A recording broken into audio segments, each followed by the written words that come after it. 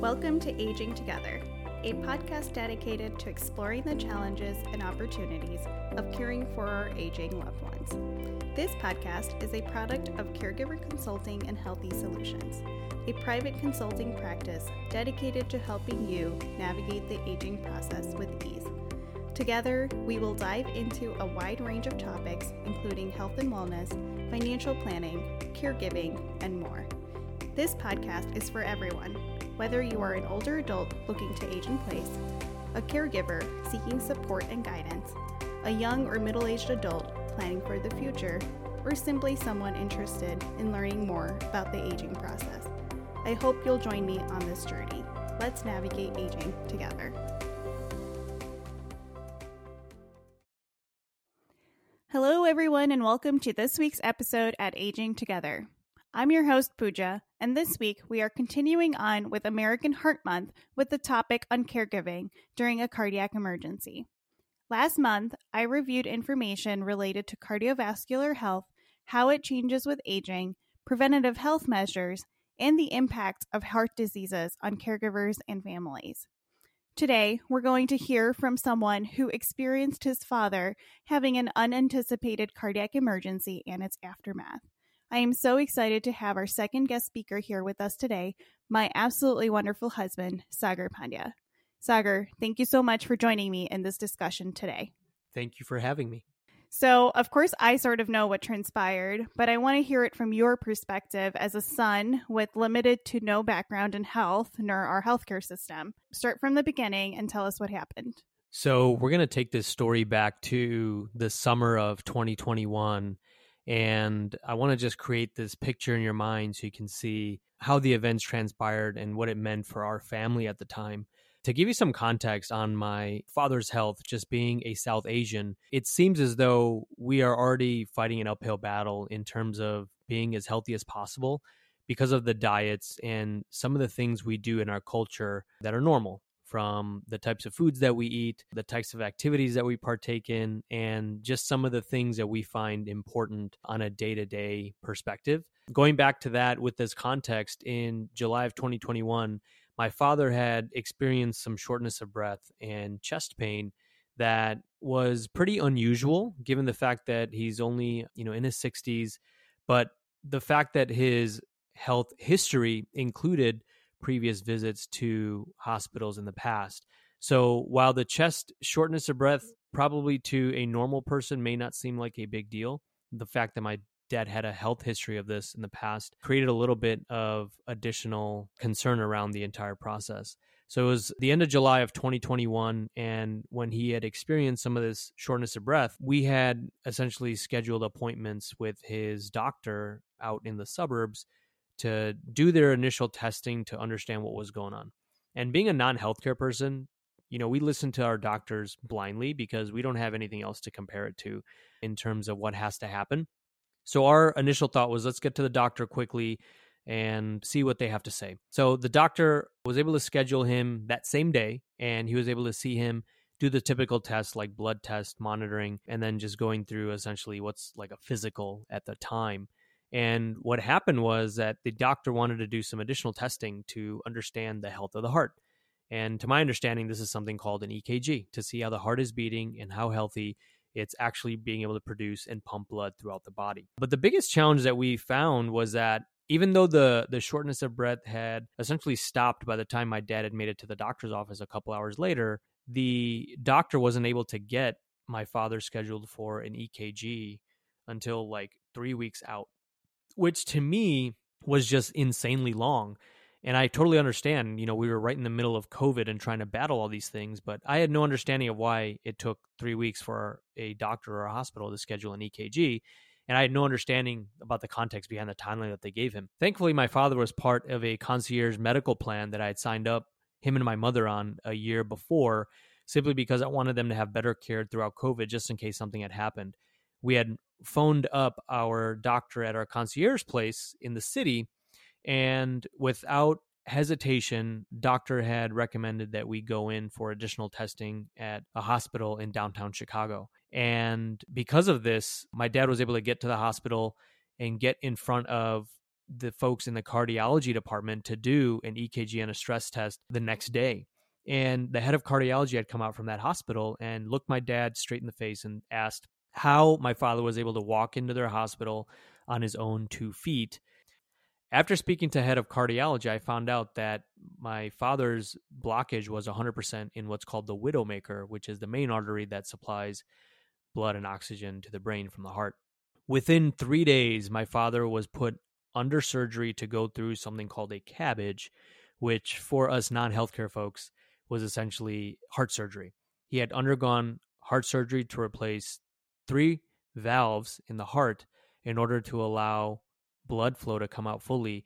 And this, mind you, happened all in the span of a week. The original timeline at the hospital in the suburbs, which was very concerning for me, was 3 weeks to get just this additional testing, when the hospital in the city was able to identify this much faster and they were able to get him into a surgery that next week. This was probably one of the hardest things that our family has gone through. And the reason was because the surgery was about 8 hours. We were sitting at home, my mom completely emotional and unsure of what was going to happen. And this hospital had some text messaging set up, so it would text us every hour to ensure that we had some type of communication to know where they were at in the surgery. This went great for about the first 5 hours of the surgery. And in the last 3 hours, the text messages stopped coming in. So as any non-healthcare person, we're assuming the absolute worst. We're thinking that this is it. They didn't make it through, and there's some complications that they're not telling us about. But unfortunately, we didn't have a way to call into the hospital and figure out what was happening. 4 hours after the text had stopped, the head of cardiology that had done the surgery called my mom and told us that my father was out in recovery. It was probably the most grueling 8 hours of our life because of the uncertainty and doubt we place in our minds and the conclusion that we were drawing up. But thankfully, the surgery was successful, and I'm grateful for this hospital in the city to be able to identify this cardiac incident and be able to act quickly, because who knows what would have happened if we had just waited for the 3 weeks to try to get additional testing done at the hospital in the suburbs. So all in all, I think the experience of the hospital was what got us to this point, but still having to go through it as a family without any prior training or getting prepared for it mentally was pretty brutal. So he's out of surgery now and he's in recovery. How was the caregiving experience after surgery? Were you the primary caregiver? Did you have assistants? Kind of talk to us about how that all played out after the surgery. So there's not really a class or a manual that I have come across that helps folks become caregivers after a very stressful and emotionally taxing experience, such as the one I just explained. So the caregiving experience for me was entirely a learning process, learning how to essentially interpret what the doctors were telling us, learning how to manage and control our own emotions and thoughts, learning how to communicate and interact with my dad post-surgery. All of that while we were still in the middle of a pandemic, which greatly limited our ability to go see him at the hospital. The caregiving experience was entirely a masterclass on what to do when a family member gets sick. And I have to thank my wife, Pooja, for being our support system and being the interpreter and essentially the conduit for our family to understand what was happening in front of us. I can't imagine what folks, Pooja, to be honest, that the folks that don't have any type of healthcare support or family member they can trust and rely on, what they must go through when they have to sit through a family medical emergency. It was a very challenging and daunting process. And I can say confidently that your support was what was able to get us through it. I also have to give props to my mother. She was the primary caregiver for my father, who, once he was released from the hospital, stayed at our apartment at the time in the city because we were about 5 minutes away from the hospital. So if anything had come up, we had a quick route to get back if needed, since my parents' home is about 45 minutes to an hour, depending on traffic in the suburbs. So my experience was entirely learning. It was entirely happening in front of me real time. And I was able to find a side of my mother that I really didn't see before because of her stepping in and just taking on the caregiver responsibility, from taking notes to talking to the doctors and really being the one that is leading and helping to make decisions for my dad. I felt like I was, maybe an assistant coach on the sidelines, where if there were things or tasks that had to happen, if there was something that had to be done that she couldn't do herself because she was completely focused on dad. That was the experience for me, and the power of why it matters for family to come together in moments like these, to work together to get our father healthy again so that he can continue getting back to his quality of life. Yeah, taking care of all those extracurricular tasks and needs was definitely your time to shine throughout that process. Okay, so you talked about mom jumping into that caregiver role. Do you feel like there are cultural values or expectations that come with our community when it comes to aging family members? Or do you feel like she kind of just stepped in because that's what she wanted to do and had to do? If you think about the Indian culture and the South Asian culture, we're raised from a young age to take care of our elders and take care of our parents, regardless of what happens to them, regardless of what challenges they have, regardless of where you live or what career you're in. Taking care of your parents is just the expectations given to you as a young child. So growing up, I knew at some point that my parents, they're human beings, are going to end up getting sick at some point. And I knew that there would be a time in my life where I would have to jump in and assume some of that responsibility. Of course, nothing prepares you for that moment actually happens. But when it does, you lean back on some of these expectations that were put on you as a child and throughout your life as you grew up. So I think because of that, my mom went through something very similar where she grew up in India, in that culture where the expectation was very similar, that once your parents get older, the expectation is that the kids take care of them. So I think my mom jumped in, obviously because she cares deeply about my father and his well-being, right? First and foremost, but also because she grew up with that cultural expectation of taking care of your husband, your parents, and those around you at all costs. So for her to spring into action was not a surprise to me. She has always been the one that has jumped in when our family needed it most, without any expectation of a favor in return, without any pats on the back. And for her to do that was very inspiring and essentially persuading for me to also jump in to support her, because I wanted her to succeed in taking care of my father once he finished his surgery.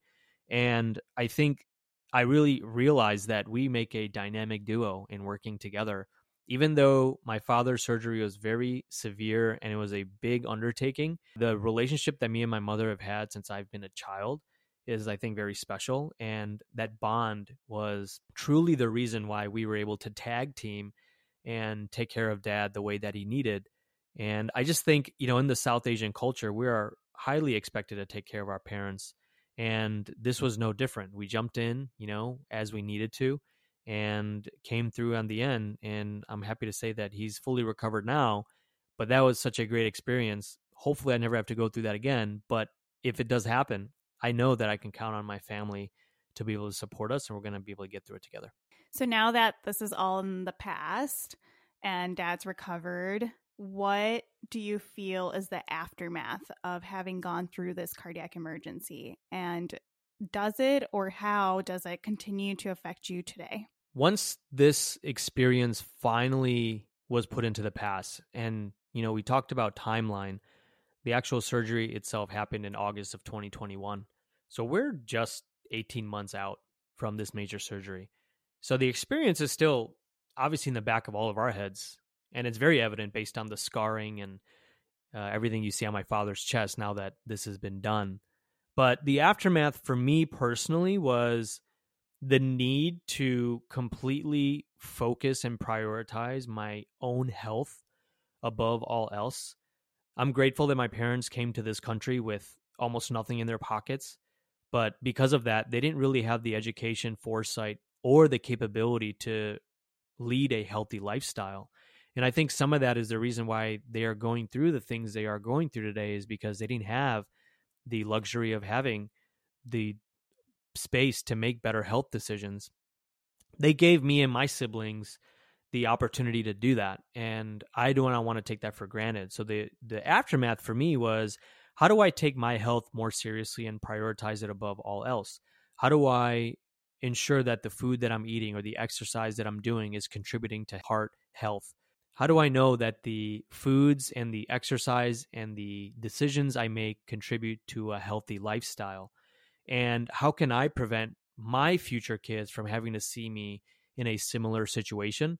So I prioritize my health. I quit drinking. I'm in the gym much more often. I am recording as much data as possible to ensure that I give myself the best shot for being as healthy as possible so that when my kids grow up and if they decide to have kids, I have the right health so I can continue to be the best version of myself and so that I don't have to put my family through any potential challenging health situations in the future. And it sucks that it took this moment for me to realize and get to that level of priority. Before then, I was on autopilot. I'm like, I'm young, I'm invincible, nothing's going to happen to me. I'll be just fine. But the moment that this happened and I saw my dad, in the hospital with everything connected to him, I knew that was not a place that I wanted to be. So focusing on prioritizing my mental health also was very important. And I think what the aftermath of this was an entire learning experience and a newfound passion for choosing a healthy lifestyle at all costs. When you reflect on this journey over the past year and a half that we've been through, is there information or advice you wish you had or known prior to this event and journey? I mentioned earlier in my conversation that nobody ever gives you a manual on how to become a caregiver. I'm extremely lucky because we have you, Pooja, who's a healthcare practitioner, who is that conduit and interpreter for us to go from health speak to normal people speak.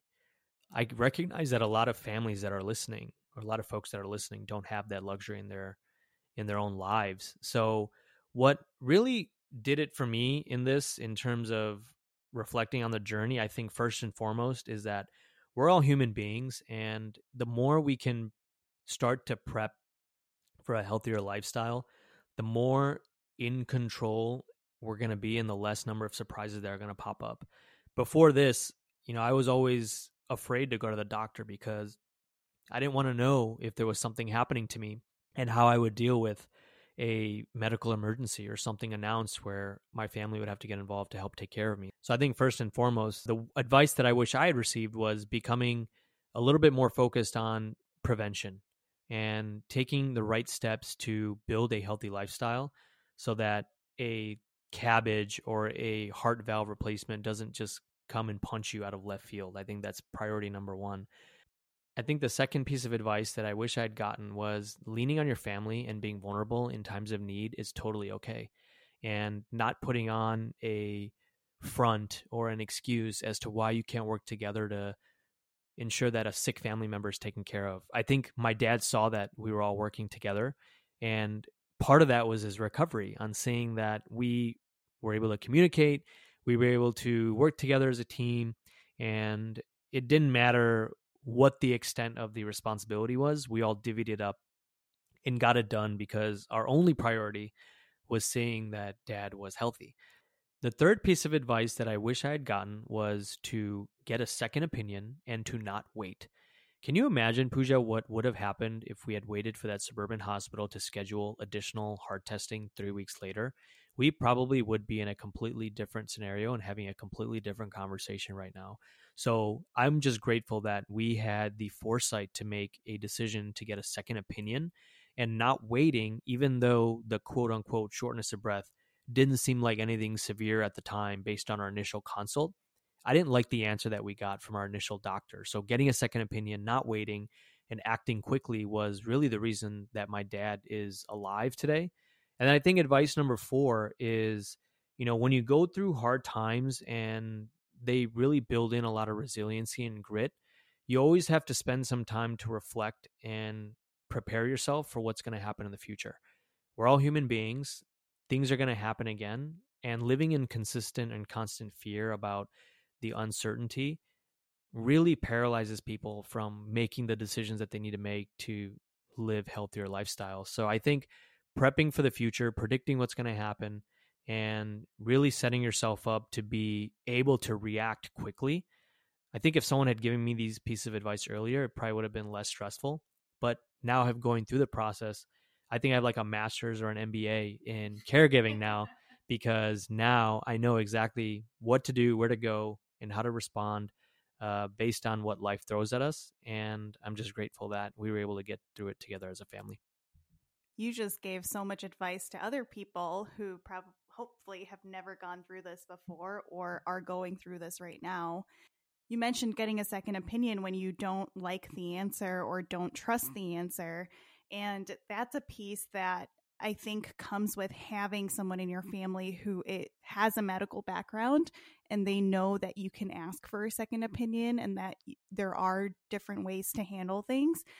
I just think about all those families that you mentioned who don't have a medical provider in their family and they take the first piece of advice they get or first piece of direction they get from a trained medical provider, and the outcomes could be very different, like you mentioned.